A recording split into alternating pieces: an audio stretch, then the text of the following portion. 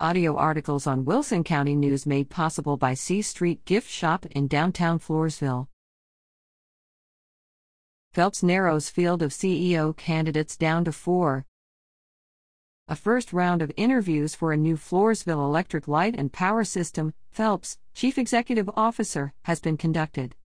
According to FELPS Board President Braden Lissy, the utility's CEO employee panel conducted first-round interviews with 7 candidates recently. The top 4 candidates from the pre-screen plus employee interviews will be scheduled for in-person interviews with the FELPS Board in the coming weeks, Lissy told the Wilson County News after the utility's October 25 meeting. A special meeting or 2 will be called to conduct these interviews. In addition to a new CEO, FELPS also continues to seek candidates for several vacant key leadership positions after the departure of the Chief Financial Officer, Electric Operations Manager, and Technology Director in August and September. FELPS strives to maintain continuity amid exodus. September 20, Wilson County News. The utility's Human Resources Department is conducting pre-screening interviews of several candidates for the open positions, Lissy said. As the CEO search continues, the FELPS Board took action October 25 to ensure some functions are taken care of. This includes naming interim CEO Steve Sachs as an authorized representative on the utility's tax pool investment accounts. Also related to leadership, the board reviewed and approved several board policies, as the board continues to develop a complete board governance policy with the help of Contractor Collaboration Unlimited, Lissy explained. CEO arbitration.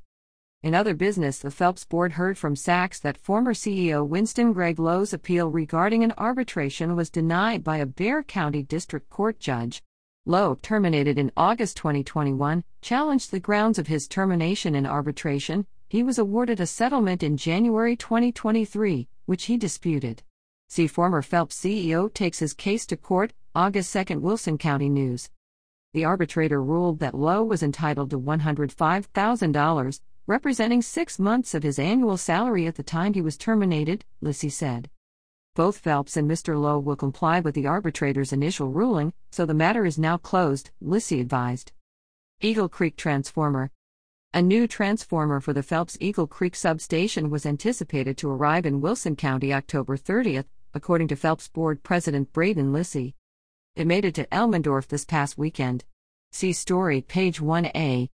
The new transformer will replace one damaged at the utility's Eagle Creek substation by lightning in early April. See lightning sparks 22-hour FELPS power outage, April 12, Wilson County News. The utility had ordered a new transformer last year. The lead time on these items is 1 to 2 years, according to former FELPS CEO Mark Croson. After the extreme heat this summer, the Eagle Creek substation is holding up and is in good shape with temperatures cooling down, Lissy said, adding that FELPS is extremely thankful for the portable substation from CPS that has been assisting the remaining Eagle Creek transformer since the loss of the other transformer. Gilby Smith at WCNonline.com